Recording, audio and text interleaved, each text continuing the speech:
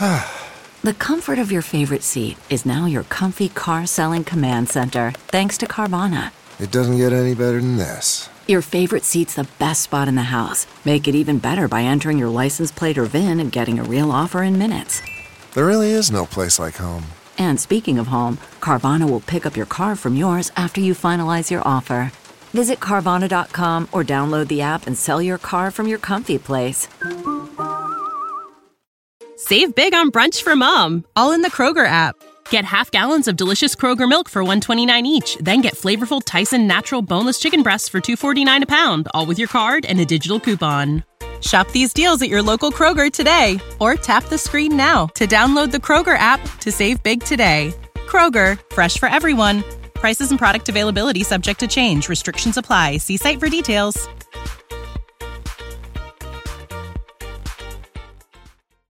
Hello and welcome to the Over and Back Classic NBA podcast. I am Jason, and with me as usual is Rich.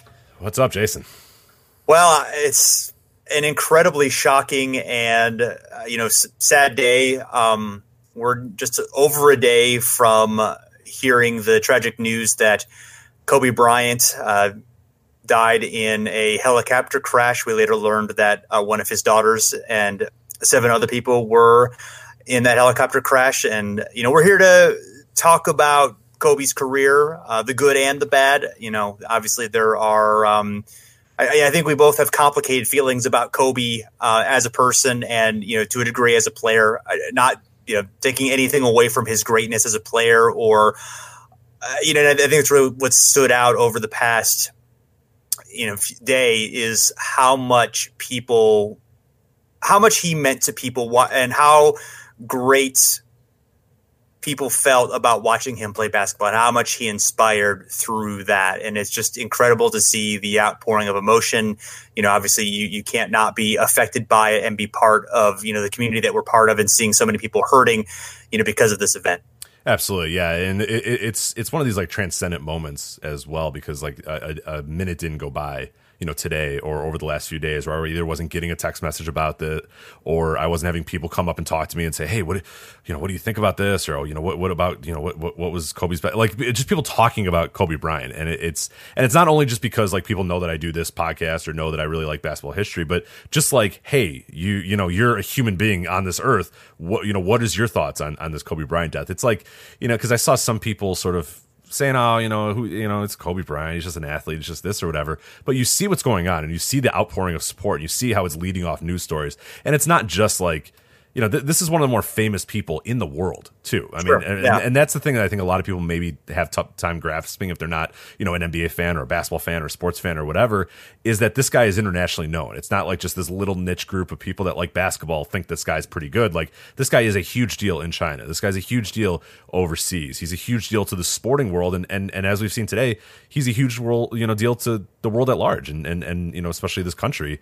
And yeah, every broadcast, every newspaper, everything's been leading off with this. And it's one of these unbelievable kind of you'll remember where you are moments, or you'll remember the time when you first read it. And I think my story is pretty similar to a lot of people that I've heard is, I got a text message of somebody saying Kobe dead or Kobe died. And I was just like, what the hell are you talking about? And I looked at my phone and, it was weird because, you can never quite trust what you're seeing. And I saw a little bit out here and I'm like, this doesn't look right. And I kept refreshing and refreshing and refreshing. And as I did, it kept like, it was like another stab in the gut where you're like, oh no, oh geez, oh God. And like, once you saw everybody had like the same information for a little while there, and that it was confirmed that, yeah, it was definitely Kobe Bryant that died. It was just like, holy shit. Like it's just one of those moments. I'll always remember that feeling and always remember that, like just being overcome with emotion. And again, like you kind of mentioned it as well. We're not, people that listen to the show know that we have kind of a complicated thing with Kobe Bryant in terms of how we thought of him as a player. And it's not like we're going to come out here and bash him for an hour. That's obviously not going to happen. We're going to talk about some of the greatest games he's ever had and some of the great moments he did and how great of a player he was and stuff like that. But like, what I've noticed over these last few days is that like, I know like the way that I feel and I'm kind of like, oh man, this is unbelievable. I can't believe this. But there are people that are like really torn up by this. And I absolutely get it because your favorite players, I mean, if this happened to Vince Carter, he retires and then, that happens to him, I'd feel that way. If we all have players of our generations, and I think you and I, where we are in our lives and where we are age-wise, we're like a little bit before the Kobe thing. Like, I'm just a little bit before. Like, when I was watching the NBA, when I first got into it, Jordan was still in his prime, and I saw the beginnings of Kobe Bryant. But there are a lot of kids, and we're seeing a lot of players in the NBA who their frame of reference for, like, legends in the NBA and the best players that they knew when they grew up were Kobe Bryant. And you're seeing from those people how much it tears them apart. And it's unique in that way where, like, I think you and I can kind of take a little bit more of an approach look and kind of like, okay, let's kind of like look at, Kobe Bryant's career and celebrate the legacy and all that sort of stuff. But I absolutely get that there is a large contingency of people that just lost like their hero or who lost their favorite athlete. And that's just like an unbelievable feeling as well. And you're seeing it from players. You're seeing it by, the way the players are reacting while they're reacting on social media, the way they're reacting in the games. You're seeing, I think right as we're starting this recording, the Pistons are all wearing number 24. Trae Young's out there, changing his jersey numbers and doing all that sort of stuff. The Lakers and the Clippers are postponed. Like the NBA universe and especially the guys playing in the league right now, you're seeing how profound his impact is on them. In a way that like almost nobody else can touch, and there's no other way that really like, because this generation, I mean that generation that's playing right now, I mean Kobe was a lot of their entry points, and it's pretty remarkable how big of a deal it is, losing him. Yeah. I mean, and he's one of the 5 most famous basketball players ever. I would say, especially with the global growth of the game over the past 25 years. Just there's a huge audience who you didn't even know who Magic Johnson or Larry Bird were, or had very little idea who they were, who know who Kobe Bryant is because of how much the game has grown, and he was a big part of that growth too. I mean, he inspired a lot of that excitement, a lot of that growth in the post-Jordan era, especially in China, obviously, where he's, extremely popular there and across the world. I mean, again, we talk about, we feel obviously for the people who, obviously his family and his loved ones and the people who were, who were touched by, whether it was him as a person or whether it was him as a player, a combination of both. And obviously there are a lot of people in the NBA family and in the WNBA and in, across the basketball world who, were touched by his legacy in some way. And he was very, a positive thing about him is he was very generous about, sharing his time and sharing, his game and trying to, popularize it. His last few years, he spent a lot of time trying to promote the women's game. Which, I was going to bring that up is over the last few years and really in the last few months, I've really started to become like a big Kobe fan. Like he's a guy that I always respected his game. Obviously, I mean, I'm not going to come out here and say, "Oh, I didn't think Kobe Bryant was any good. This guy stunk." Like, no, he's incredible. He's unbelievable.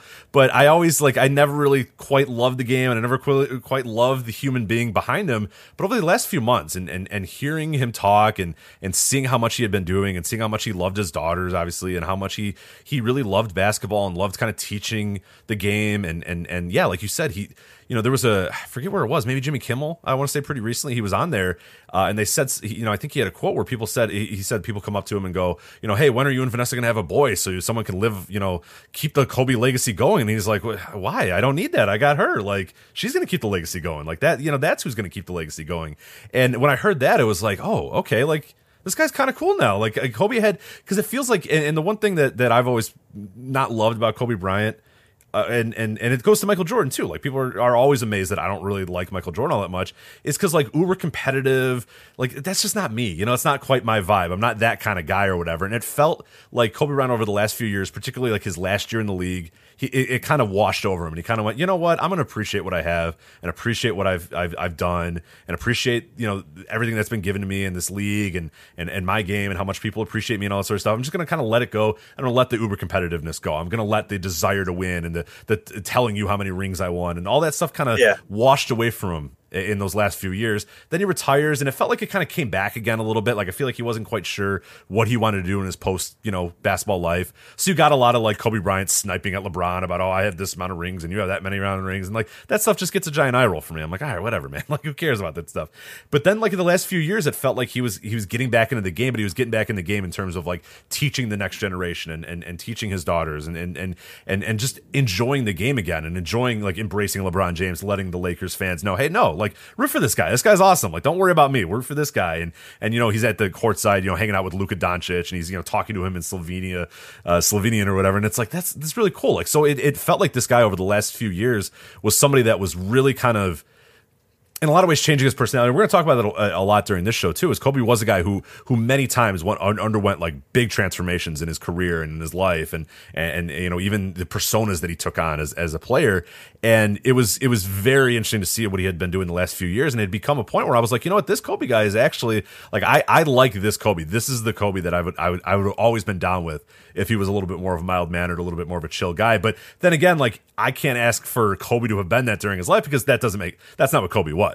Right. And you know what I mean? Right. And the reason so many people love him is because of the Mamba stuff, because he was because he was the uber competitor. So I'm not saying anybody can't like him. I'm just saying I didn't really, I'm not a big fan of that style of player, that style of sort of mentality or whatever, but I'm not going to discredit anybody and I'm not going to say whatever. So that was, that made Kobe Kobe, and that's what made, him so interesting. And that's why, I can't wait to talk about some of his greatest moments here, is because like those greatest moments happen because he is that type of person and that type of player. So it's really cool. But yeah, I had really found myself giving a lot more affection towards Kobe over the last few years because it felt like he had, he was just like a much more calm, a much more chill personality. And like you said, the women's game stuff too, like this was a guy who we had heard too, like privately, behind the scenes, all this sort of stuff, was really getting ready to do all he could to promote the women's game and make sure that people knew that, okay, look, there are women out here doing stuff that's unbelievable and people are going to start becoming aware of it, and I'm going to make people aware of women's basketball and how important women's basketball is and how good it is and stuff. So that stuff, I like reading more and more about that. I was like, oh man, like especially happening when this happened, while he's going to his daughter's summer or her practice or her tournament or whatever. It makes it even that much more tragic too, because he dies doing spending time with his family and promoting his and helping his daughter continue her basketball aspirations. And it's just like fuck. It's just. That's the part that sucks, even maybe, the most of anything. Sure, absolutely. And, he, for me, he was more of a villain I rooted against as opposed to someone I cheered for. I mean, I appreciate his greatness, and, the times where I, really enjoyed watching him play and kind of rooted him on. But generally, I was, generally more of he was just kind of a guy you love to hate in a sense of in terms of fandom, I guess. That usually I'm not a big Lakers fan. It's just one of those things where I was more on the side of rooting against him, and so it's weird now, and a lot of this is complicated, of course. By the rape case and the fact that he was charged with rape, later ended up settling out of court, and admitted that it was not a consensual encounter, and didn't really pay the kind of price for that I think a lot of people thought that he should, and felt that case in particular, and not all of it being his fault exactly, but that case was very, very, the way that that woman was treated, by people finding out her real name, and the slut shaming that went along, and just all the terrible things that sexual assault victims have to deal with were kind of magnified in that case. And obviously that is a huge, mitigating factor for his legacy, and is just an awful, terrible thing to do, and all the great positive things that he did do in his career, both professionally and as a person, and all the things that that he meant to people. There's also that to add on to it, and I don't think it's the only thing that should be talked about. And I certainly think that I don't see anything wrong with understanding that people are complicated. And, if you love Kobe Bryant or you love the way that he made you feel when he played basketball, I think that's totally great. But I think that that's got a big knowledge to it. And the idea that can't be talked about, even in the days, immediately following his death, that it all has to be celebrated. It all has to be, adulation and all that. I reject that, obviously. We're not going to harp on it, but I do think obviously it needs to be considered, among everything else. Absolutely. No, it does need to be brought up. And yeah, anybody who's like, oh, you can't bring that up now. It's like, well, I mean, that was the best time to bring it up. I mean, that's the time to do it for sure. But it's always been very, that time and the case and everything that went around it. Yeah, it was for Phil that didn't live through it. I mean, it was a pretty vile. I mean, things I feel like it would be different these days, but like, who knows? You know what I mean? It's so hard to know what things would be like, but it was bad. It was a really bad time for, just the way people treated the woman and the way, Kobe seemed to kind of not take it seriously at first. And then what gave me a little bit of respect for Kobe later in the years and the aftermath of that as well is that he was man enough to go out there and admit in one way, which again, not a lot of guys will do this. A lot of guys will just settle out of court and just say, okay, whatever, it's done and whatnot. But he, to his credit, and I think this was even part of the agreement, I think, and I don't remember all the details of the case or whatever, but I think it was a pretty powerful statement from him as well. And I don't know if enough people really, but him going out there and saying, I thought it was consensual, but obviously it was not, or it wasn't, or whatever. Basically what he said, yes. Yeah, which I mean is like, again, like it's so minimal. I mean, we need much better than that. You know what I mean? Right. But just having a guy, an athlete, somebody of that stature, willing to go out there and say like, no, I did something wrong here. I was at fault here. This is my fault. Like. That a lot of times that doesn't happen with athletes. Athletes pay, or anyone with power, anyone with money and power. Yeah, exactly. It's either I didn't do this, they're all lying, or here's $8 million. Let's never talk about it again. Right. And I always gave a little respect to him for that. Is like, okay, look, what you did was horrible, and what you did was heinous, and all that sort of stuff. But you are whatever, whether it was an agreement or whatever it was, that you were able to sit out there and say, hey, look, I did this wrong. What I did was wrong, and I was at fault here. And what will help some people, and maybe it's helped some people kind of get over that in some cases as well, or maybe forget about it on days like this, even though you really shouldn't forget about it, is that from that point forward, it felt like he never really got into that sort of, he wasn't a repeat guy. It wasn't something that happened a bunch of other times. It wasn't something like that. So like, you hope that this man learned and grew and became a better person for this. But obviously, like you said, you can't ignore it. It's a huge thing in his career, and it defined a large portion of his career as well. So yeah, we wouldn't be doing the career of Kobe Bryant a service unless we addressed it here and talked about it a little bit. So yeah, I've seen a lot of, like, on both ends too. It's like, you can't celebrate Kobe because he did this, and there's also, oh, you don't talk about this because we're celebrating Kobe. And it's like, you can do both. You can do both, and you should do both. I mean, in any good conscience, you should be doing both and responding to both too. So yeah, it's but no, we had to talk about it. We had to touch on it for sure. Sure. So a little bit on the resume before we get into the topic of the show, which is we're going to be talking about 24 games that helped define Kobe's career. But just, noteworthy is that, of course, 5-time champion, including a 2-time finals MVP. He was one of the very few very few teams to three-peat.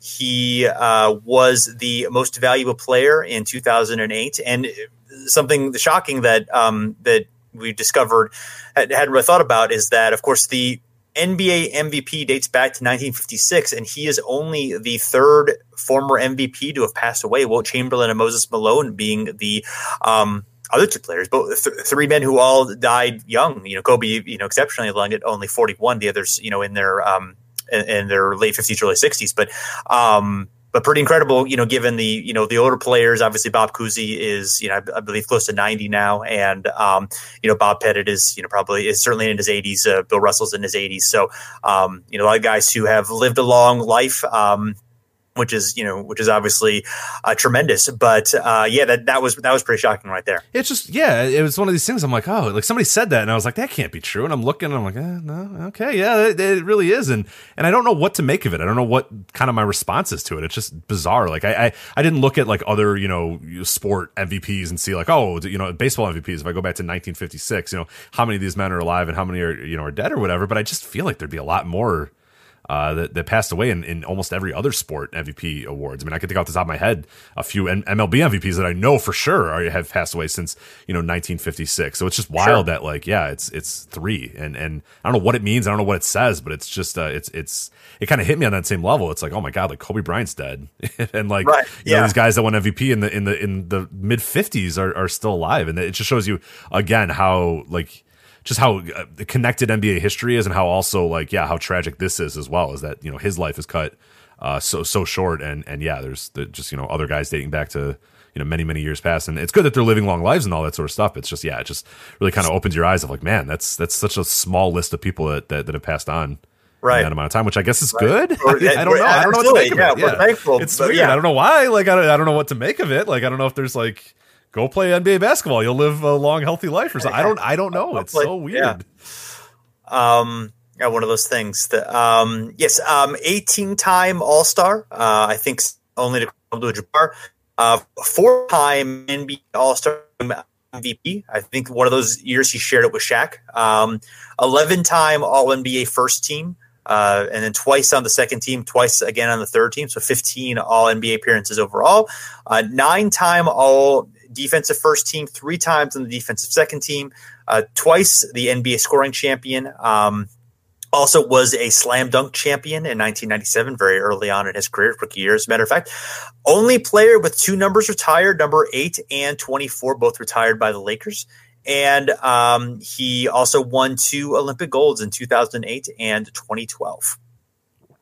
Yeah, so let's get to some of these games here. As we said, we're going to do 24 games that help define Kobe's career. So we'll start at number 1, and I think this is one that a lot of people, some people like your deep cut, basketball fans, they'll remember this. I don't know if everybody else will, but May 12th, 1997, Game 5, it's the Lakers versus the Utah Jazz. Kobe out of the gates, getting into the playoffs his first year.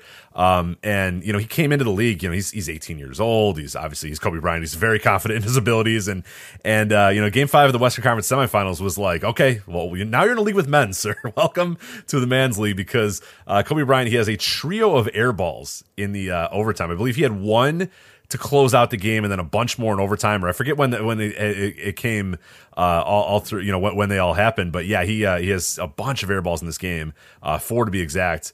And the Utah closes out the Lakers. They win the series 4-1.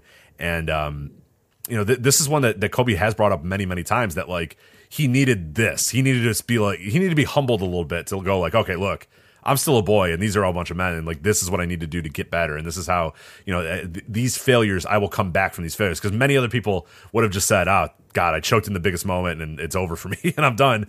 He didn't. He came back and he made obviously his career that much better after this point. But yeah, it's pretty amazing here. Yeah, with the amount of air balls and really just costing his team this game and costing his team the shot in the playoffs. And this is a very talented Lakers team at this point too. I mean, the Jazz were obviously super talented as well, but we're talking Ben Axel, Eddie Jones, Shaquille O'Neal, Robert Horry. Kobe Bryant coming off the bench but playing big minutes. Jerome Kersey was on that team as well. Like there was a lot of Derek Fisher even on that team as well. I mean, there's a lot of really good talent, and yeah, they bow out to this game against the Jazz, and a lot of it is because of Kobe.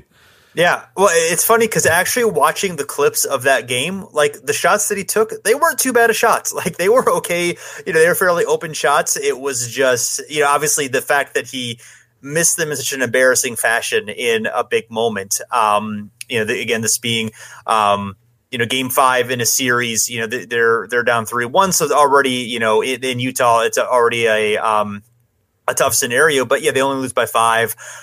Kobe hits a couple of those shots, and they're, they have a chance to win it. So, I think one thing that stands out is, he's one of 7 Lakers, playing significant minutes in this game, and is trusted as an 18-year-old to be in this situation. And then, of course, just for whatever reason, unfortunately for him, does not deliver. 0 of 6 from 3, 4 of 14 from the field, just 11 points. So, it was, again, it's part of that narrative of him. He was not a bad rookie at all, especially for 18 years old. I mean, he wasn't, obviously he was, coming off the bench. It took him a couple years to really develop as a star, but he wasn't a bad player, but he definitely, he took some growing pains. He took some lumps. He, as 18 years old, and a game that was not as friendly to young players as the game is now. Didn't really know as good at, bringing those guys in. So, Kobe was breaking new ground along with, Kevin Garnett as guys who were coming, straight from high school into the pros. He was the first guard to do so, and groundbreaking in that way. Yeah, I think we kind of take that for granted of like how hard it, how it was, like an 18-year-old jumping into this locker room. Like I just mentioned the veterans here. You got Shaq, you got Robert Horry, Nick Van Exel, Elden Campbell, Eddie Jones. Like these are not like, real young dudes. And you have this 18-year-old that just pops up here. And anybody that knows Kobe's personality knows that he's not exactly like, the nicest person in the world, or the guy that gets along with everybody the easiest. And I'm sure he, came in with a big chip on his shoulder. And that the veterans were like, who the hell you think you are? Like, you're nothing, man. Like, you're an 18-year-old. Get out of here. And I know there was a story, I think Robert Horry said it on, it was either NBA TV either today or yesterday, said that like the biggest thing that annoyed him is like, they couldn't drink in the locker rooms anymore because he was under 21, and they were like, no, you can't drink in the locker rooms anymore. And they're like, what?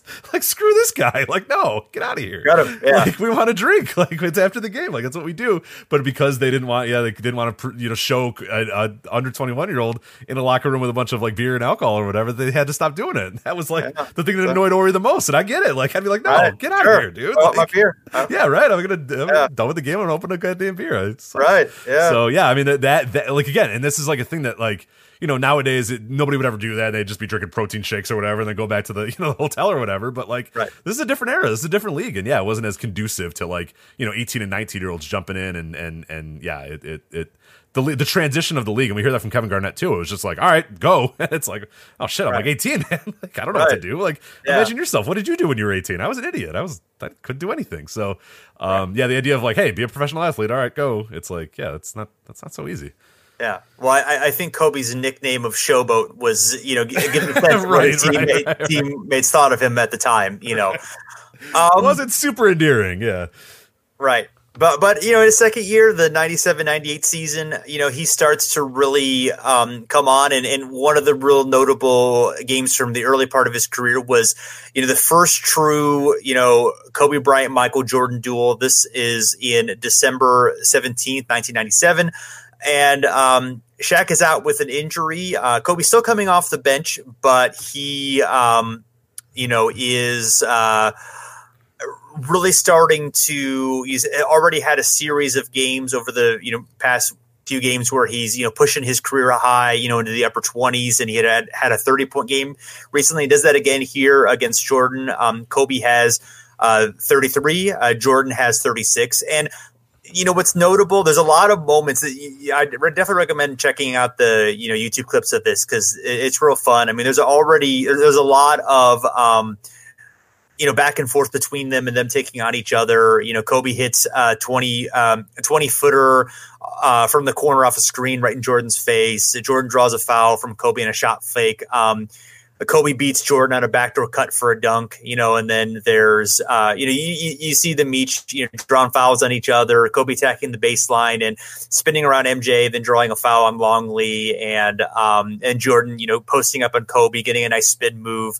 But then the pass ends up being a turnover, and then Kobe, runs across the court, ends up, finishing with a reverse layup on the other end on a nice pass. So, and then Kobe, you see him, the young legs with a crazy windmill dunk toward the end. And the game itself, it's a blowout. The Bulls win by like 20 or so. But it is really impressive to see Kobe, just the versatility he already had in his offensive repertoire. Just so many weapons, so much poise and skill for a player of that age. And and then Jordan at the end of it touting Kobe's skill and confidence at such a young age in a post-game interview, clearly could see that, that there was something special there for sure.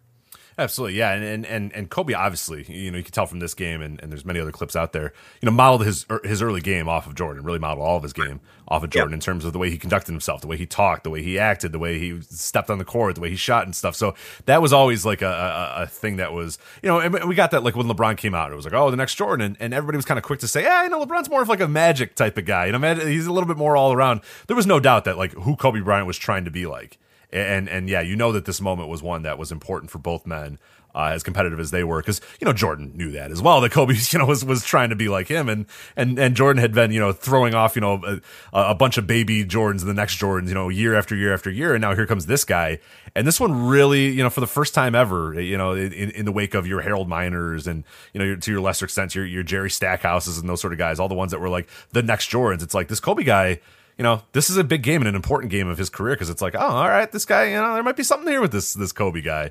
And this might be the heir apparent. This might be the next quote unquote Jordan or whatever, after, the league had tried so hard to find that next one and create the next Jordan as well. And one thing that I think does help Kobe, jumping ahead into his career, is that a few years down the line and a little bit later, Kobe kind of made his own personality and his own character as well, and didn't feel again like he was just the next Jordan. But that's all people wanted in the late 90s. Is okay, now when Jordan goes away, who's going to take the mantle? Who's going to be the next Jordan? It had to be like, it couldn't be another good player. It had to be somebody that was like Jordan. So it's like, oh, this guy's from North Carolina. Oh, this guy dunks. Or this guy's 6'6", or this guy's bald. And it's like, there's other ways. Like, we could just have a good player that's just good for being good. But people were just obsessed with that at the time for whatever reason. So yeah, well, and in fairness, to Kobe, obviously, emulating Jordan, like who better to emulate? I mean, who better to, he obviously, and you're right, he definitely, branched out his own and did a lot of other things, that Jordan didn't really do, but he, that was the right guy to emulate. I mean, he was the right, sure. The work ethic and, the skills, he absolutely, it made sense for him to do that. That's absolutely something that, definitely, I honestly, it's kind of cool in a way that he didn't run away from that he just, kind of was like, Jordan's a guy. He wore it. Yeah, he wore it. Yeah. Where a lot of those other guys, it would be like, they would do something and they'd be like, oh, this guy's the next Jordan. He'd be like, no, please, no. Yeah, like, right. I want to do that. Like, no. He wasn't afraid of it, which is cool. Yeah, he was just like, no, that's it. I am the next heir apparent or whatever, which again, like, doesn't endear yourself very well, but like, yeah, if you can own it and you can be it, then that's and he went for it. Absolutely. So our next game here, 1999, we're going to jump to the 1999 season, February 5th, 1999 against the Houston Rockets. And this game isn't really, an all-time performance, but it's really symbolic in a lot of ways, because Kobe starts this game, he scores 25 points, collects 10 rebounds, and he helps the Lakers defeat the Houston Rockets by 8 points. So the real big reason why we picked this game is, so after starting only 7 games his first 2 years, which was just a byproduct of like, oh, this guy was hurt. He was not in the regular starting rotation. He would start because Eddie Jones was hurt, or he would start because whatever. But he wasn't a regular starter. He was a bench player his first 2 years.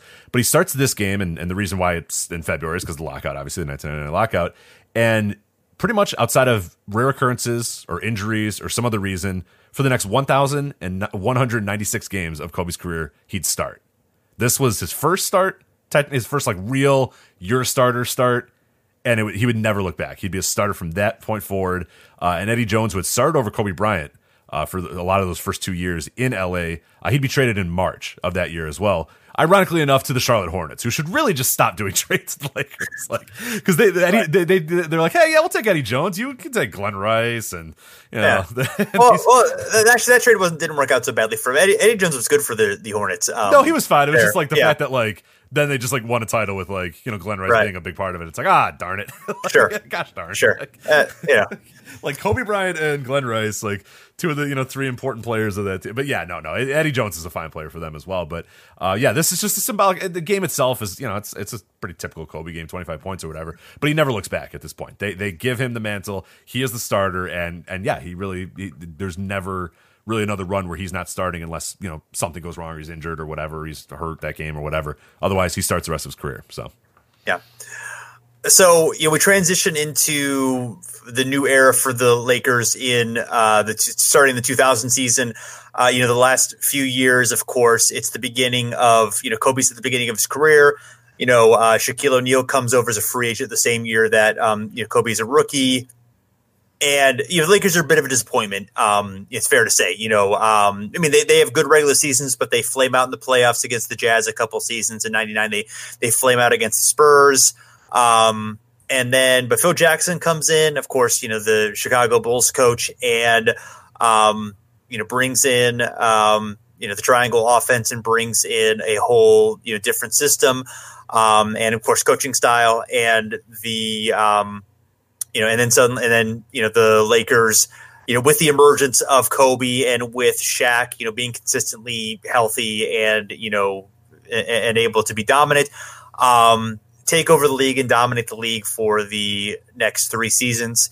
And 2000 in particular, of course, it's the first, year of that when, we weren't sure whether it was totally going to work. And in fact, was on the precipice of failing in the first year, relatively speaking. It is June 4th, 2000, Game 7 of the Western Conference Finals against the Trailblazers. The Trailblazers are up by 16 in the fourth quarter, but famously the Lakers come roaring back. We've all seen the highlights of the Shaq, the Kobe to Shaq alley-oop, and the crowd just going nuts. In that game, Kobe 25 points, 11 rebounds, 7 assists. Just a tremendous, great performance by him. He's really starting to be definitely, the number 2 in the 1-2 punch of, between him and Shaq. And then, 10 days later, Game 4 of the NBA Finals against the Pacers.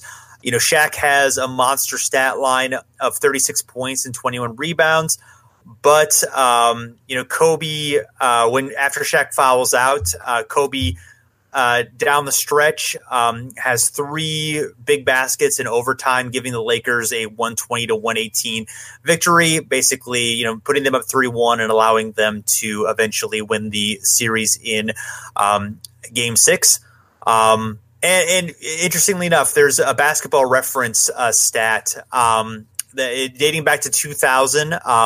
It says that Kobe Bryant took 122 field goal attempts in the last 2 minutes of close playoff games, shot almost 42% on that, which is better than LeBron James, Tim Duncan, Kevin Durant, and Steph Curry all those times. So obviously, I'm not saying a definite conclusion of clutchness there, but given the fact that Kobe took a lot of shots and could be shot happy, and the shots that he took did not always seem like the wisest ones, that's a pretty good stat right there. Oh, absolutely. No, that's not bad at all. And that's 2 great games that really signify that the growth of Kobe from not just like guy on the Lakers or great piece of the Lakers, but like neck and neck with Shaq is like the most important parts of those Lakers. And that's not to discredit Shaq at this point, because Shaq was still an absolute monster at this point. Right. But Kobe emerging and being what he was like, oh no, like this team they now have 2 superstars. Uh-oh, like what are we going to do? And there was always this idea that Kobe probably could become that guy. That he was named an all-star starter, I think, before he even started for the Lakers, because he was like popular, but it wasn't like he hadn't achieved that yet. There was still just the expectations and the idea of what he was going to be, and we see really over this last period of 2000 him finally feel that confidence and finally feel like he's going. And these 2 games are great, signifiers of like, oh no, this guy is like he's ready to go, and now he's a superstar. And there did feel like a real big change of the guard, during the course of the season as well, where he really took it to that next level and really became a superstar. Yeah, for sure. Next in 2001 season, it is December 6th, 2000, Kobe's first 50-point game. It comes against the Golden State Warriors in a loss, in fact, with Kobe scoring 51 points, 8 assists, 7 rebounds, was 18 of 35 from the field, also had 8 turnovers. Definitely, to a degree, that somewhat the prototypical early Kobe game. This game also, Antoine Jameson for the Warriors had 51 points as well. We talked a lot more about this in our recent 50-point series. We'll have some links to our shows on that. We also will have our links. We got more in depth on the Kobe Shaq years for the Lakers, so we'll share that as well to get it really in depth on some of these great games and the relationship between Kobe and Shaq, which will talk a little bit about here, but get a lot more depth on that. But this was the first of what would end up being 25 50-plus point games, and he had 6 60-plus point games in his career. So obviously, it was an incredible scorer, and had some of the great scoring performances in NBA history, and this began that run. Absolutely. Yeah, great stuff here with the 50 points. And yeah, it's I was kind of surprised that he didn't have as many 50-point games. I felt like he would have probably had more, but he played definitely in an era where points weren't getting scored all that much easily, and he was not a guy who despite being a great scorer wasn't a guy that was like would pop like, it's not like a James Harden type guy who feels like easily can get to 50 almost every night. Like that wasn't Kobe. It was nothing came very easy to Kobe Bryant in terms of his offense sometimes. But I mean, there was an era where some of his peak years, later on, 06, 07. I mean, he had an incredible stretch of games that almost felt easy for him at that point. I mean, right. I mean, 25 times is the third most in NBA history. So, never mind. Yeah. I take it back. So that's pretty good. Anyone who's not Will Chamberlain, that's pretty amazing. So, but yeah, I mean, there was a point where it felt like he could almost do it any time, and later on he would have that incredible stretch of doing so. But yeah, he did have the disadvantage of playing a lot of his career in the slower era. And also triangle with Phil and right, which was a perfectly fine offense for its time. Great. I mean, obviously he had a lot. Here's Jason with the hot take. Yeah, I don't know about this triangle thing. Right. Yeah, he got some titles, but I don't know. Yeah, but later on, maybe not the best offense, but no. For a while, absolutely, great. But it was a slower style. Also, there was sort of that in between period where the defensive rules changed, which allowed more helping. But there was not offenses hadn't figured out that if you space the floor, you can counter that and you can open up a lot more things. So Kobe had to. He didn't have the space that more modern guys are working with. A lot of the time. So I mean, it was harder in that respect, to be able to, put up some of that score with, with the slower pace and with, the rules disadvantage for part of his career. I mean, if he played, his career 10 years later, he might have had, 40, 50-point games or something like that. I mean, that's definitely, I think, a possibility if he just happened to play in most of his career in the slower era. Absolutely. Move on to the next game here. This is our 7th game here. It's a little bit of a cheat. We're going to put 2 games here, May 31st, 2000 and June 2nd, 2002. They're both 2002. Sorry, I said May 31st, 2002.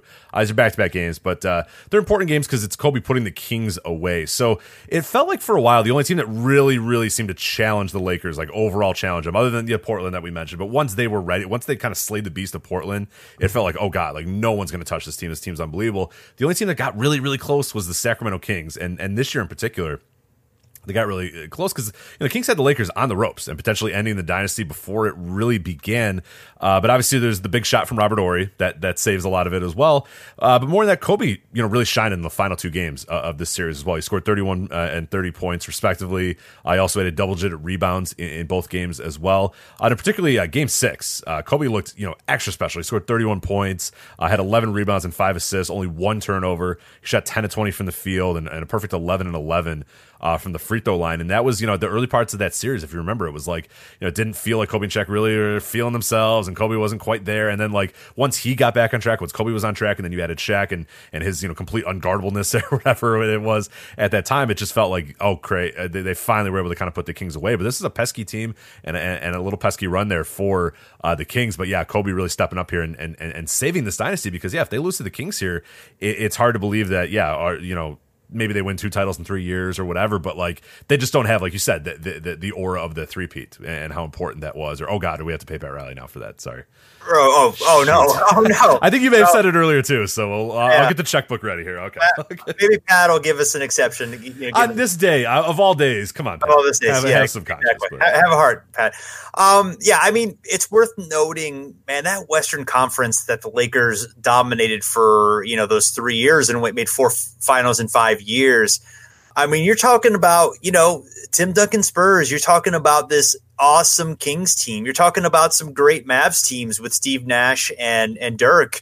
That Portland team was stout for a few years. I mean, that the West was stacked at that point. The East, it was not good, which was part of, no. That's why a team with Aaron McKee is its third best player. Right.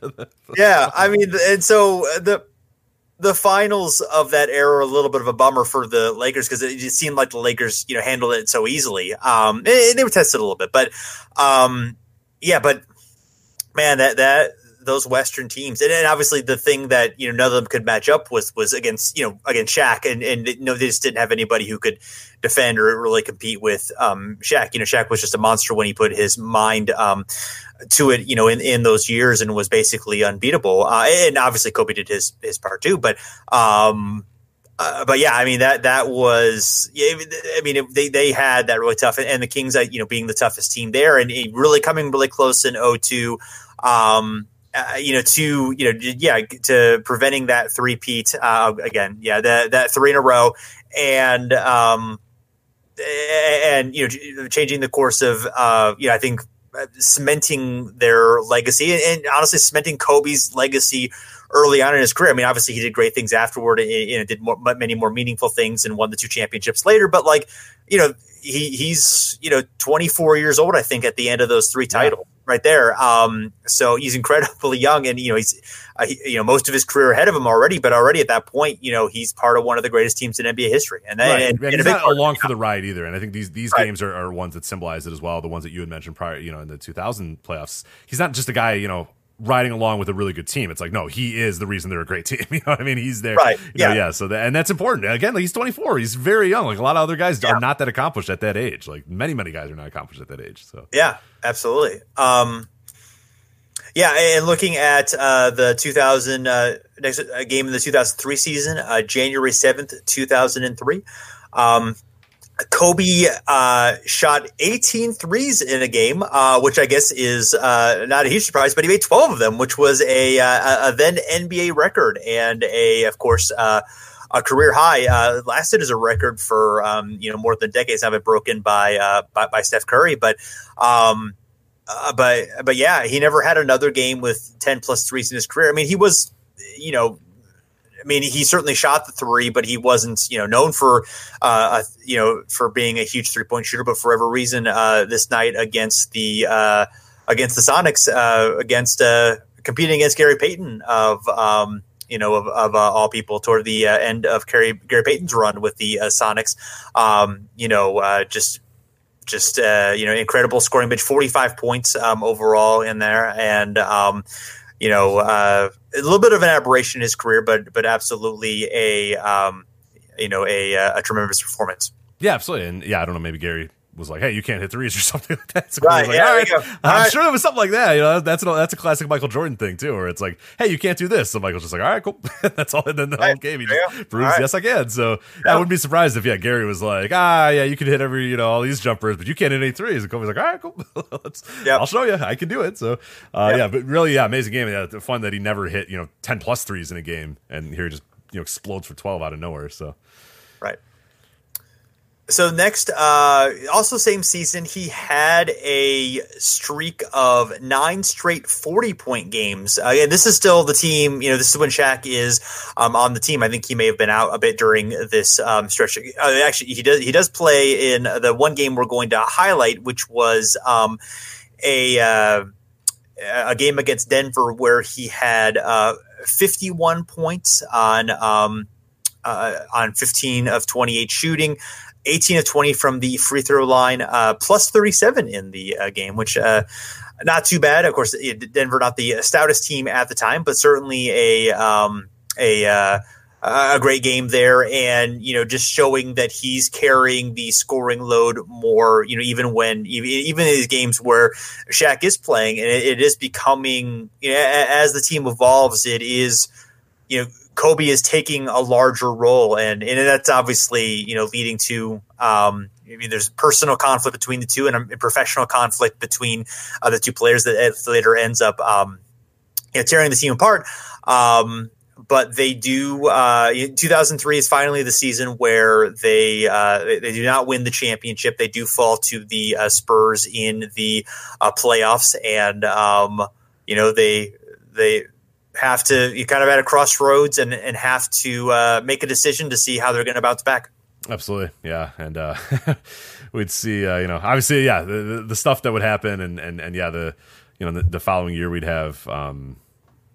Kobe and Shaq stay together, and then Malone come in, and then Peyton come in, and and all that sort of stuff, and then the breakup there, and yeah, it's just this is a very weird era in Kobe's life, because obviously we're talking 2003 as well. This is also during the rape era. This is probably the lowest it went from Kobe. Not only was he being convicted of that crime, and obviously pleading guilty to the crime or whatnot, charge or whatever, right, whatever, not convicted, but you know what I mean? Yes. Yeah, exactly, yeah, charge, yeah, right. But then obviously falling into then like him clearly like feeling like he's breaking up this dynasty, and Shaq pretty much in no words saying, the reason this dynasty's ending is because of Kobe, and obviously the Malone Peyton stuff would happen, and then after that would happen, I know that there'd be a lot of sniping back and forth between Karl Malone and Kobe, and it was like this is the time where it just felt like, what do you do? But what's going on with this guy? Like he had all these accolades early in his career, and he had been such a popular player, but yeah, he'd sort of reached his low around this point, and these next few years we're going to talk about is him kind of trying to figure out what the next step of his career was going to be, and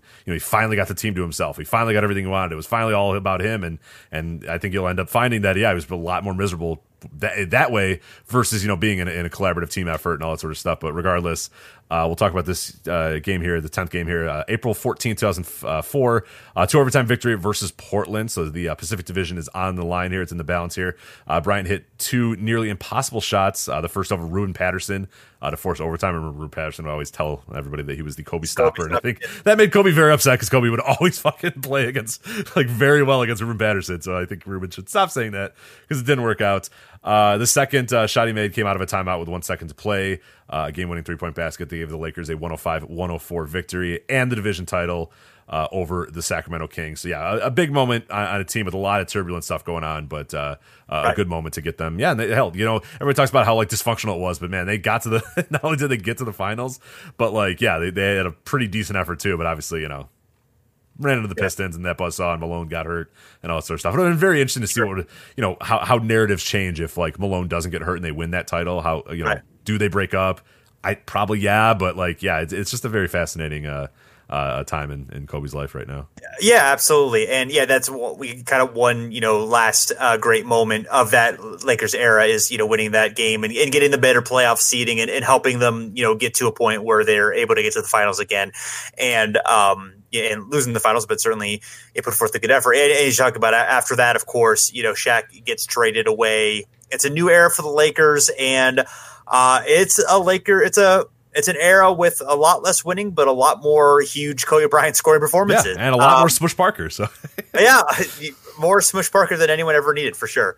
The two most notable ones are in the 2005-2006 season. The first one, December 20th, 2005, Kobe Bryant scoring 62 points in 3 quarters, outscoring the entire Dallas Mavericks team through 3 quarters. He sits out the fourth quarter, and the Lakers, of course, win easily, but you kind of wondered at that point, it's like, okay, how many could he have scored? Could he have gotten to 80? At that point, it's almost like an impossible idea that anyone could ever get to 80. Obviously, getting to 100, but no one else had, no other player had scored more than 73, I believe, other than Wilt. So David Thompson having scored 73, no one else had done that. No one else really, no one ever pushed that limit in an extremely long time. So, you wonder what would happen there. And he also, like, the Mavericks were, 18-6 before that game. They were a really, really good team. Yeah. Not a great defense, but a really, really good team. And getting to be a better defense than they had been. So, and that's shocking. But then, of course, the one that everyone remembers just about a month later, January 22nd, 2006, celebrating the 14th anniversary of that almost. Kobe Bryant, 81 points against the Toronto Raptors. Yeah, unbelievable here. And we've talked about this many times on the show, and this has been, the lore of this 81-point game many times. But the thing that a lot of people might forget about this wasn't just him like unabashedly just chucking, Devin Booker style here and trying to, just get as many points as possible. I mean, they had to overcome an 18-point third quarter deficit. So he was just like, all right, I don't want to lose to the Raptors. Let's go. Let's do this. And so he ends up making 28 of 46 shots, 60% from the field, which, like, again, when you say the number, you're like 28 of 46, you're like, that seems like a lot of shots. It's like, that's 60%. It's not bad. Yeah. 7 of 13 from 3-point range. So he decided, all right, I'll channel my inner Gary Payton and go, okay, I'll get some threes out of here. And 18 of 20 free throws as well. And it's just a remarkable game, and it's an awesome one to watch too, because it's pretty mundane. Like, it's a very good Kobe game through 2 quarters, and then it just becomes like an unbelievable, like, all-time great. The last, third quarter and the fourth quarter is just like, oh my God, nobody can stop this guy. And, like, you could tell that the other Lakers players know that, hey, we're just going to get out of the way and let this guy do what he's going to do.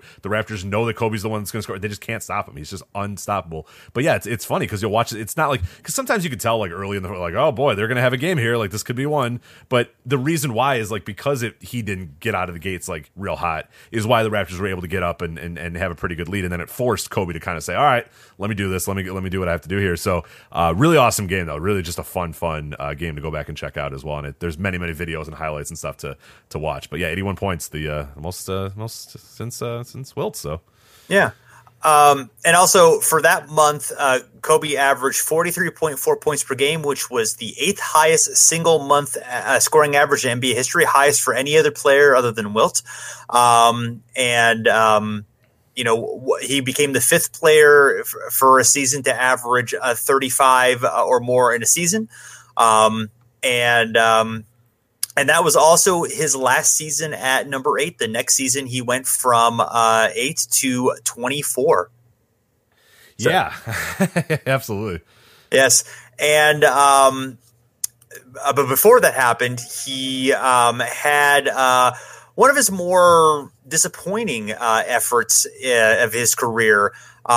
It actually began with it was a series against the favored Phoenix Suns, of course, the 7 seconds or less Suns, who were a little bit surprisingly stopped because they had lost Amar'e Stoudemire for the season, but incredibly talented team. But the Lakers, Boris Diaw ends up being a revelation. It's like, oh, Amar'e's out, we're screwed. And it's like, wait a minute, Boris Diaw, play power forward. It's like one of these, one of these early, like, people knew that, like, we knew the power forward and the stretch forward thing. There was like a few guys that came up and it all worked, but then everybody just like went right back to it. They're like, all right, that's not gonna work. It's like, no, it just worked. It's like, Boris Diaw just filled in for Amar'e Stoudemire perfectly. It worked. Like, so. It's almost like, the Suns are the future and Kobe is a little bit like the past in a sense. I mean, obviously Kobe's still young and he's still great, but it's like this antiquated isolation scorer type thing, slowing it down, playing matchups, blah, blah, blah, versus, the Suns who, have this beautiful game and who, pass all the time and find the open man and, take threes and just get that up down the court. It's a contrast of styles and of philosophies and all of that. I was actually watching this game earlier today before we recorded because I have it on my DVR just because I record all the Hardwood Classics, and I was just trying to find one, and I found this game, and it's fascinating to see, like, the Lakers offense is like, get it down to the low post for Kwame Brown to back in, and then people to cut baseline, and then so it takes them 19 seconds to get like Kwame Brown left hook, and then Steve Nash gets the rebound, comes down court, tosses it to Shawn Marion, who dunks it in like 4 seconds. You're like, oh yeah, there you go. It just took you guys 19 seconds to get a shot that may or may not go in with Kwame freaking Brown, and then in 5 seconds, Steve Nash ran down the court and threw a bounce pass to Leandro Barbosa, who made a layup, and then and it's like, yeah, there you go, like there it is. So yeah, you're absolutely right. It's like you see these two different, you're like, holy shit, this is a different league, but. Right. So Kobe in the game 4 of the series ends up hitting a game winner. Thus putting the Lakers up, 3-1 at that point. However, the Suns would rally, would be pretty dominant in the next 3 games, would win Game 7 121-90 with Kobe only taking 3 shots in the second half of Game 7, which was, definitely,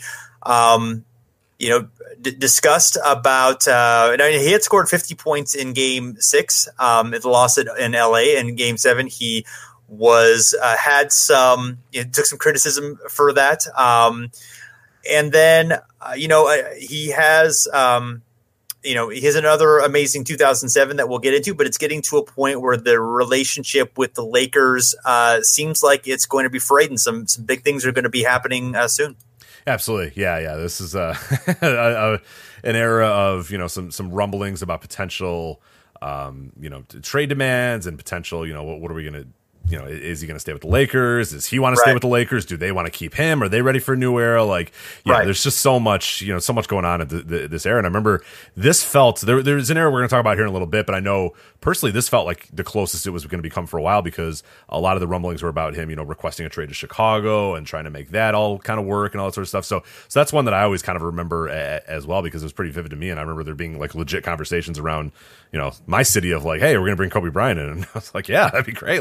I wasn't the biggest Kobe fan, but I was like, oh, it's fucking better than Luol Deng and yes. Heinrich. So probably better, yes, slightly better. Yeah, so I was like, yeah, let's do it, man. Let's go. Let's do everything we can. Yeah. But we're going to talk about it in a few years here, where it gets even more dire in a little bit of way for Kobe and the trade demands, and how it kind of leads to the next generation of great Lakers teams. But before we do that, I'll jump to the 2006-2007 season here. We're going to cheat again here with a selection of games. But this one makes sense because there's 4 consecutive games with 50-plus points. This was just so not only that period is 4 consecutive games with 50-plus games, but also just we're going to talk about this 8-game stretch he had.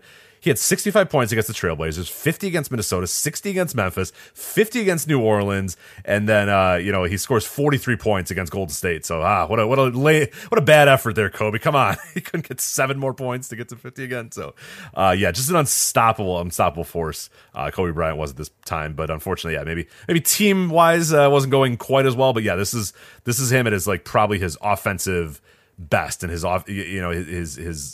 being the number one in the clear focus of the team. But whether that's winning basketball or just Kobe Bryant scoring a lot of points was up for a lot of debate at this time too.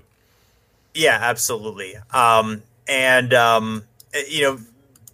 Getting into that off season, after those incredible scoring numbers. And again, they had 1 year where they are the playoffs, in 05, but the 06 and 07 Lakers were pretty good teams, played in a tough Western Conference still, fall under the Suns in both playoff series. But yeah, he had, publicly, he requested a trade. He said that he was upset. He was on Stephen A. Smith's show in May of 2007 and said that he was upset that a Lakers insider claimed that Kobe was responsible for Shaq's departure for the team, publicly said he wanted to be traded, and then would later back off and said, oh, I talked with Phil and I'm reconsidering. But then later there was a video that was a posted amateur video where he was talking to some fans that he said about Andrew Bynum to trade his ass for Jason Kidd. And people seriously thought that he was going to be traded. That was a very it seemed like absolutely he was going to be traded. It felt like, oh, it's almost inevitable that it's going to happen. I mean, obviously they were able to repair that relationship. And soon afterward, they would make, a huge trade in early 2008 to bring Pau Gasol in and to, change the course of the team's history. But first, we have a big milestone just before that, we have a big milestone for Kobe to accomplish. Yeah, absolutely. He is going to become the youngest player to get to 20,000 points. He's going to do that on December 23rd, 2007. He's going to reach 20,000 points at age 29, 122 days It's a game against the New York Knicks in Madison Square Garden. He scores 39 points, 11 rebounds, and 8 assists. So this record has since been beaten and broken by LeBron James, but still at this point, the youngest ever to 20,000. Obviously, it helps to come in when you're 18, but still, you got to score 20,000 points and do that, in that time too. So yeah, not taking anything away from that whatsoever. But yeah, tremendous accomplishments for Kobe to get to that point. Yes. Next, of course, the Lakers would go to the finals in 2008, would fall to the Celtics. And in that summer, August of 2008, the Redeem team, led by Kobe, LeBron, Dwayne Wade, and Chris Paul, would bring back the gold to the United States. And Kobe with a really huge down the stretch in that final game against Spain with Pau Gasol, Marc Gasol on the other team.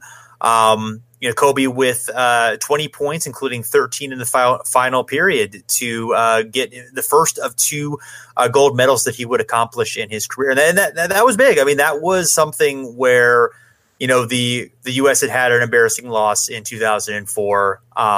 And had not done well, and it felt like the best players were not really wanting to be part of the Olympics for the U.S. and the program reformed, Coach K and Jerry Colangelo and all that. They were able to get these guys to buy in and play together, and obviously they've had tremendous success up until the recent World Cup loss. But outside of that, I mean, that's more than a decade of incredible dominance for the team, and Kobe obviously set the tone there, and it was huge in that game. That was an extremely close game, extremely tight game, and the guys played well. LeBron played well, Carmelo Anthony played well, Wade played well, but Kobe absolutely stepped up in the big moment and delivered in that big moment with all those other guys there too. Yeah, I mean, people don't. If you didn't live through this, I don't think how big of a moment this was and how embarrassing that 2004 thing was, and without living at it, without knowing, because again, like Kobe didn't play in the other Olympics, other guys just didn't. We're like, whatever, I don't really care. Everybody, It was like, all right, everybody get on board here. Like, we're doing this, we're winning, and they came and it was amazing to watch this team because they played great. There was a fluidity to them, and it was back to the Dream Team style thing where it was like the best players in the NBA all came together and played perfectly together and just dominated and won. But yeah, if you didn't live through it, you might not know how important it was to get back on there, because there was also this idea too of like, oh my God, America, we don't play basketball right in America anymore. And, there was all this giant grandstanding going on as well. And then it was just like, no, we just need our best players to play. And here they are. Maybe not, unless Larry Brown always helps too. A lot less Larry Brown. Right. Well, yeah. He usually helps as well. But anyway, we're going to move on to 2008, 2009 here, February 2nd, 2009. If you want to learn more about this, you can go to our episode, A Very Kobe Christmas, where I think we played a drinking game to this fine game right here. I hope we did. Yeah. I think we did. Yeah, but I'm pretty sure we did. Yeah, pretty sure we did. Yeah. Yeah. If not, we played it, you can play it. You can make your own drinking game. Yeah, I absolutely encourage that. Yeah. So Kobe Bryant scores 61 points. That's the record for the most points scored at Madison Square Garden. And as I said, we did an entire show about this, A Very Kobe Christmas. But yeah, setting an MSG record, and this felt big at the time too, because it was like, he's doing this in Madison Square Garden. This, another one of these moments that feels like it's too much of a coincidence. Like Kobe knew the moment and knew kind of the gravity of this and decided to go for it. So yeah, absolutely. And also in June 14th, 2009, he wins his fourth NBA championship with 30 points to help the Lakers defeat the Orlando Magic. Of course, his first championship without Shaquille O'Neal on his team. Wins his first NBA Finals, averaging 32.4 points, 7.4 assists, 5.6 rebounds, 1.4 steals, and 1.4 blocks, becoming the first player since Michael Jordan to average 35 and 5 for a title-winning team in the finals. So yeah, the Lakers won that in 5 games. It was actually a fairly tight series. The games 3, 4, and 5, 2, 3, and 4 were all tight games. It could have been a more competitive series, but the Lakers, they handled their business absolutely against a tough Magic team that had Dwight Howard basically at the peak of his powers, and he was incredible, and they had a lot of good role players and stuff. But yeah, absolutely, the Lakers handled them.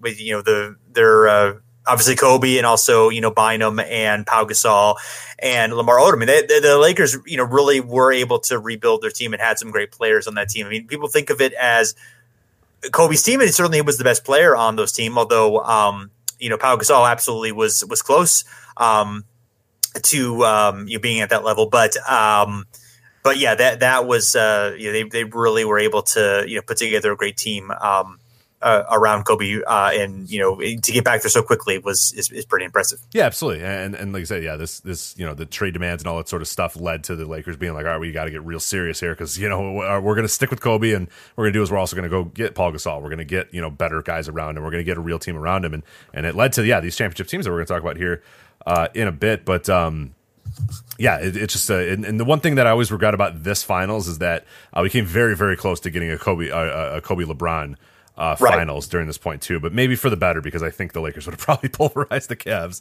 But yeah, and the Magic, again, we talk about teams that kind of buck the trends of the time. But yeah, the Kings was like Hedo Turkoglu was the power forward, and he just shot threes and stayed in the corner and stuff. And it's like, again, you see the stuff coming through. But yeah, the Lakers were just a better overall team, just better veterans, better overall guys.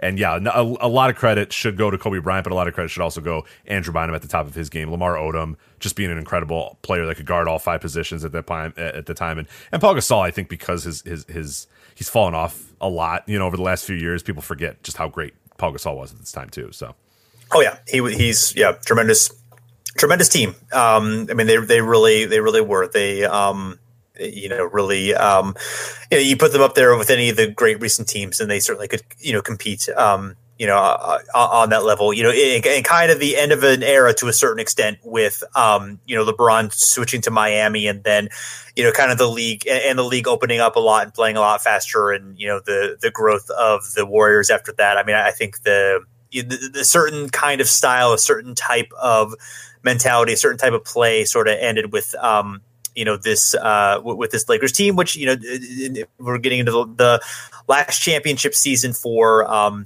that team would be a 2010. Some things that stood out there. February 1st, 2010, Kobe becomes the all-time Lakers scorer one day after hitting a game-winning shot against the Celtics.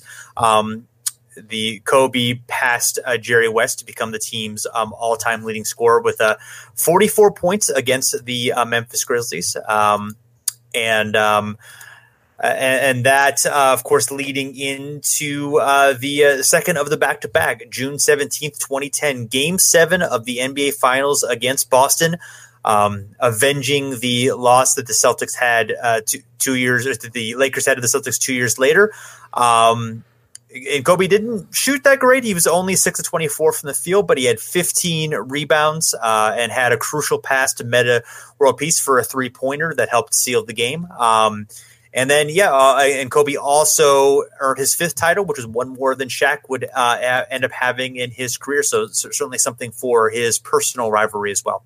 Absolutely. Yeah. And this was an important series too, because it felt like, Kobe finally trusted his teammates and really knew that they'd be in the spots where he wanted. And that was always a big issue with some of those other teams where he didn't feel like he could trust, your Smush Parkers, your Kwame Browns, your, Sasha Middleton and yada, yada, and all these other guys. But this team that they assembled around him, he felt like he could. Yeah. Like he said, he didn't feel like he had to do everything. He wasn't shooting well, so he knew, hey, I'll pass to Meta World Peace, and I'll get it down to Bynum, I'll get it to Gasol. So that was really an important moment in his career as well, to kind of know that, hey, look, it doesn't have to be just me. I don't have to be the guy. Like, I can still win a title without being the number one guy and the dominant force. So definitely an important one as well. We'll move to February 20th, 2011 here. So this is an all-star game, but this is an interesting one to point out because this is at the Staples Center, the 2011 all-star game.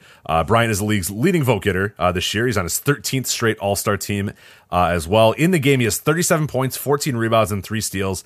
And more importantly, he wins his 4th all-star game MVP, tying him with Bob Pettit for most all-time. So pretty good accomplishment there to have, the 4 All-Star Game MVPs. I mean, that's in a game where you don't really have to try. Kobe was still trying and wanted it, still to win. And kind of, there was always, I remember a lot of games where the fourth quarter would get there and Kobe would have to kind of rally the troops of like, all right, let's go. Come on. Like, I want to win this thing. Where a lot of guys and probably where I would be as well, I'd be like, I don't really care that much. Like, not that big of a deal to me. Like, I'm good. Can we just go drinking? I don't really care that much. But hey, admiration for trying. So.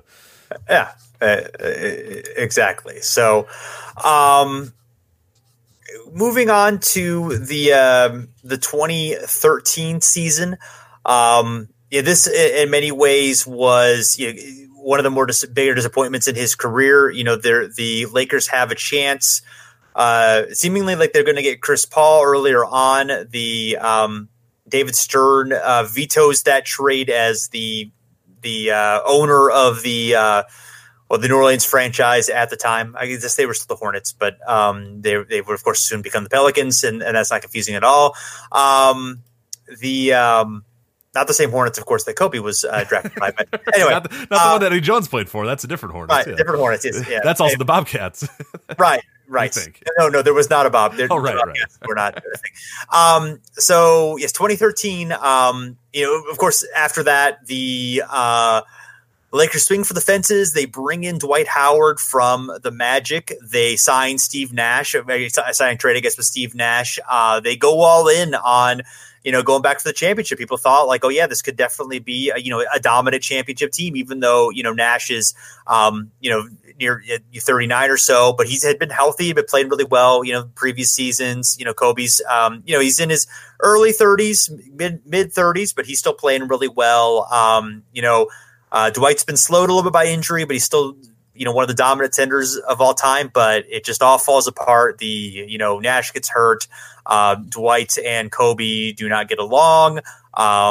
Kobe seems determined to alienate Dwight, and not. And granted, Dwight, appears to be one of the more annoying people in the world, so you can sort of understand that. But Kobe playing incredibly well at that point. But on April 12th, 2013, a game-changing injury for Kobe as he suffers an Achilles tendon tear.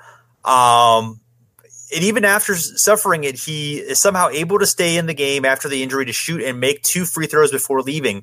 He has 34 points. The free throws help the Lakers pull out a victory. It ends up helping them just make the playoffs. And he was playing a lot of minutes down that stretch to be able to get into the playoffs. But obviously with Dwight leaving soon after, Nash really barely playing again, and then unfortunately for Kobe, he really does not play particularly effectively for the remainder of his career.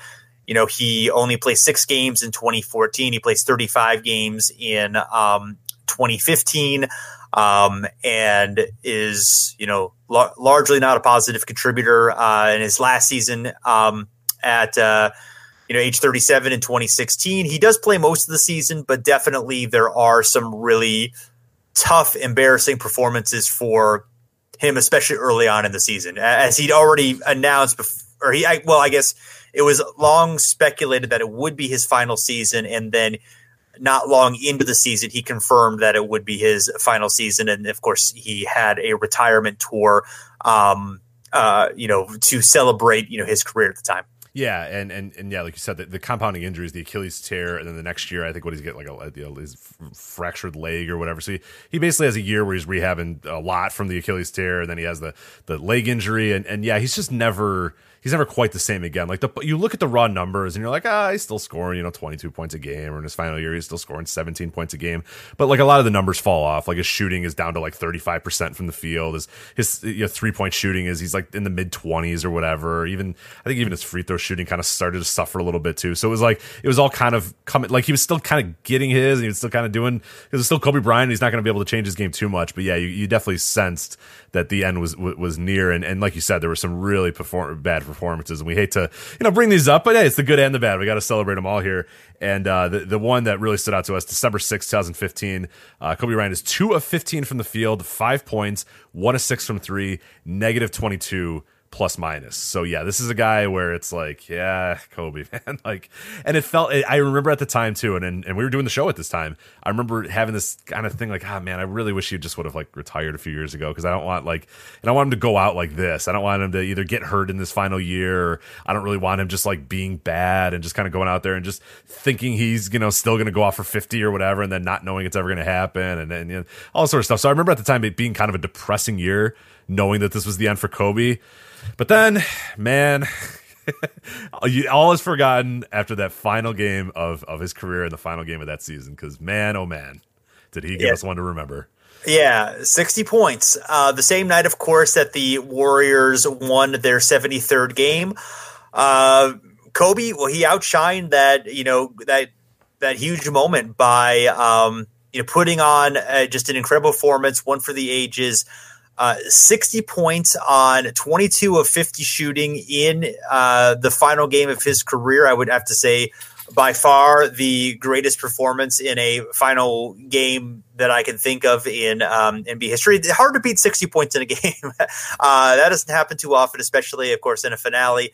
And yeah, the carrying the Lakers to the win. The win didn't mean a whole lot because the Lakers were not good, but absolutely for just creating a moment that was exciting, that was unforgettable, that was almost mind blowing. Kobe did it, and did it his way, and gave a tremendous speech afterward, thanking the fans and thanking his family, and now, of course, with his family and the fans suffering such a tremendous emotional loss, that adds even more. It feels even more meaningful now. That he did that and was able to do that and give that fans that one last show, and just incredible dramatic moment, and really capping like one of the greatest careers of all time. One of the greatest players of all time. One of the biggest basketball icons of all time. Yeah, and what a perfect way to end his career as well. It's just like the perfect Kobe game where he's just out there, just unrelenting, just shooting his ass off, trying to get the team to win. They come back, he wins, he gets a game win. Like, it's just everything that you wanted from like the final game of Kobe Bryant. I remember, I think I mentioned this story on the show before, but this was a few days before I was going to get married. So we rented out a house, and all my friends were over. So everybody that was going to be in our wedding party was over, and we were going to watch the Warriors game, and then we were going to watch the Kobe's final game. Well, the Warriors, they're winning pretty handedly, and it's like it's that year of the Warriors. It was like stupid how good they were. You know what I mean? Like any game, they were just up like 15 all the time, and you're like, all right, I'll move over. Right. So we went and watched this game, and we were just enthralled. And it's just like I'll always remember that, like being in South Carolina at a house, a few days before I'm getting married, and just me and all my friends just going nuts watching Kobe Bryant. And like again, like I'd never been a huge Kobe Bryant fan, but how do you not root for that guy in that moment? How do you not just find yourself just caught up in that moment and caught up in the hysteria of it? And there was a really funny thing that I just I saw earlier today that I think it was Mike Tirico was talking about calling this game on ESPN, and a moment that always stood out to him, and I think it shows you how profound Kobe's impact was and I never really noticed this until he pointed it out, and now I've seen some GIFs and some videos of it, but Kobe Bryant has to get 2 free throws to get to 60 points in this game. So he hits the first one, he gets to 59 points, and he's shooting his second one, and as he's going up for his second one, you see Gordon Hayward step into the lane. And just stepping in the lane, like a clear lane violation, like like very obvious lane violation. So Kobe sinks it, he gets to 60 anyway. And I think because somebody asked Gordon Hayward, later, like, hey, what was going on with that? Or you were so off. Like, how'd you mistime, Kobe's shot so much? And in no certain words, Gordon just kind of said, like, just in case he didn't make it, I wanted him to get to 60 or whatever.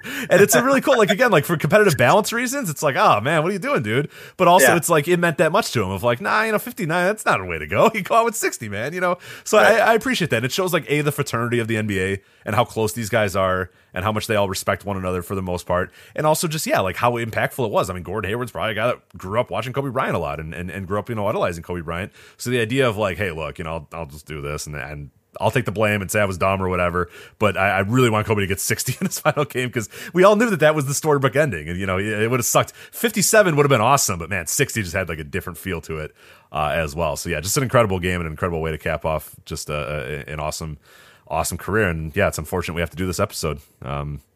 We always said like early on in the show's history that there was like a certain level of player that if they passed away that we would have to do a show for, and I don't think I ever expected Kobe Bryant, someone of that level, to pass away like this. But yeah, right, yeah, no, it's hard, yeah, and you talk about how we've been blessed in a way, as NBA fans of a lot of the guys who were the greatest players in history. Just for whatever reason, they've had incredibly long lives, and we've been blessed to. We've obviously lost incredible players and lost guys, but they're a lot of the greatest of all time. Have lived long lives, and and are still around in their 80s and, into getting to 90. But, it's hard. Even for me, again, emotionally, I was not Kobe wasn't someone who captured my imagination in the way that he captured so many other people's imagination, even though I'm in awe of the brilliance of his play and, can appreciate, what he did in his career, just tremendously thing. But, you can't help but feel just the way that, he meant so much to fans, to other players, to his teammates, to, coaches. I mean, I think everyone probably listened to this, saw Doc Rivers' press conference right after, just the raw emotion, just how much he really appreciated him as a competitor, as a friend. It's hard not to. Obviously, we all feel for that, and we all feel for everyone who's hurting from it. And it's we're thankful to be part of something that's just a really cool community of people, just some great people who are basketball fans who, like to talk about the game, like talk about the history, like to, talk about all of that. And it's so meaningful to be part of that. It sucks when, so many of us are hurting right now, but, we're going to get through it. We're all, we've got a lot of great basketball to watch, and we've got we're able to, Kobe was one of the, great, players who pushed the game in new directions and made new things possible and paved the way for other great players to continue on, inspired them to play and to, do tremendous things. And the game lives on. And that's probably the greatest legacy that, you could ever have. Absolutely. Yeah. And as you were talking there, I just popped up my phone to see what was going on. And I see that, the Sears Tower in Chicago, or the Willis Tower is now is purple and gold, and the United Center is purple and gold. And Kobe's got no connection to Chicago. You know what I mean? Right, but yeah. It's just like that we talked about at the top of the show of people that don't quite get it. It's like, nah, man, this is a big deal. This is a one of the a huge name, like you said, one of the more popular athletes, of all time. So yeah, if you don't, it's, to the people that are feeling this way and others are saying, oh, I don't get it, it's just an athlete, you don't know this guy or whatever. That's like, you don't understand the impact that this guy had on a lot of people and a lot of, these cities don't have to do this. There's a reason they're doing this. There's a reason, every major, skyscraper in the country is purple and gold. Every, the stadium is got his logo on it, it's got his face on it and stuff. I mean, it's a huge, huge deal. So it's just like, yeah, I think, and unfortunately it takes tragedies like this for us to appreciate people. And it's always how it always is, unfortunately. Artist dies, you go and listen to all their old music. Oh, this guy's great. Like, hey, I should have listened to him before, but you don't think of it. And that's what I think is the one. There's not a positive to it, but one of the I guess the positives of if when people pass away, it does seem like it's a great opportunity to go back and really learn about these people and appreciate these people and learn and watch the games and watch the highlights and go and honor them and all that sort of stuff. But yeah, it's unfortunate that it takes something like this for that to happen. But yeah. Yeah. Well, thanks everyone for checking us out. Of course, we will, we'll include links to our other shows, which we talk about Kobe or the Lakers of this era. If people want to dive in, there's some fun stuff there.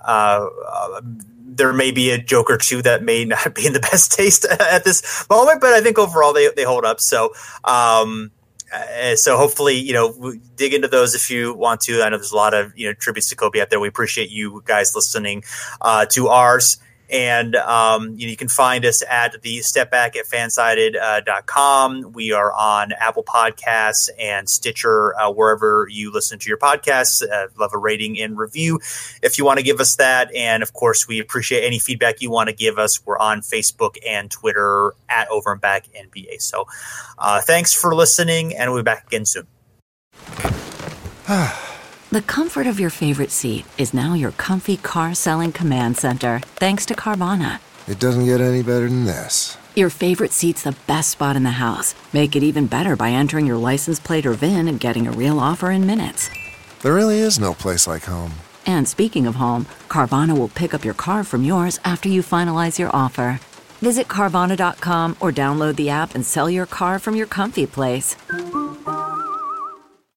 Save big on brunch for mom, all in the Kroger app.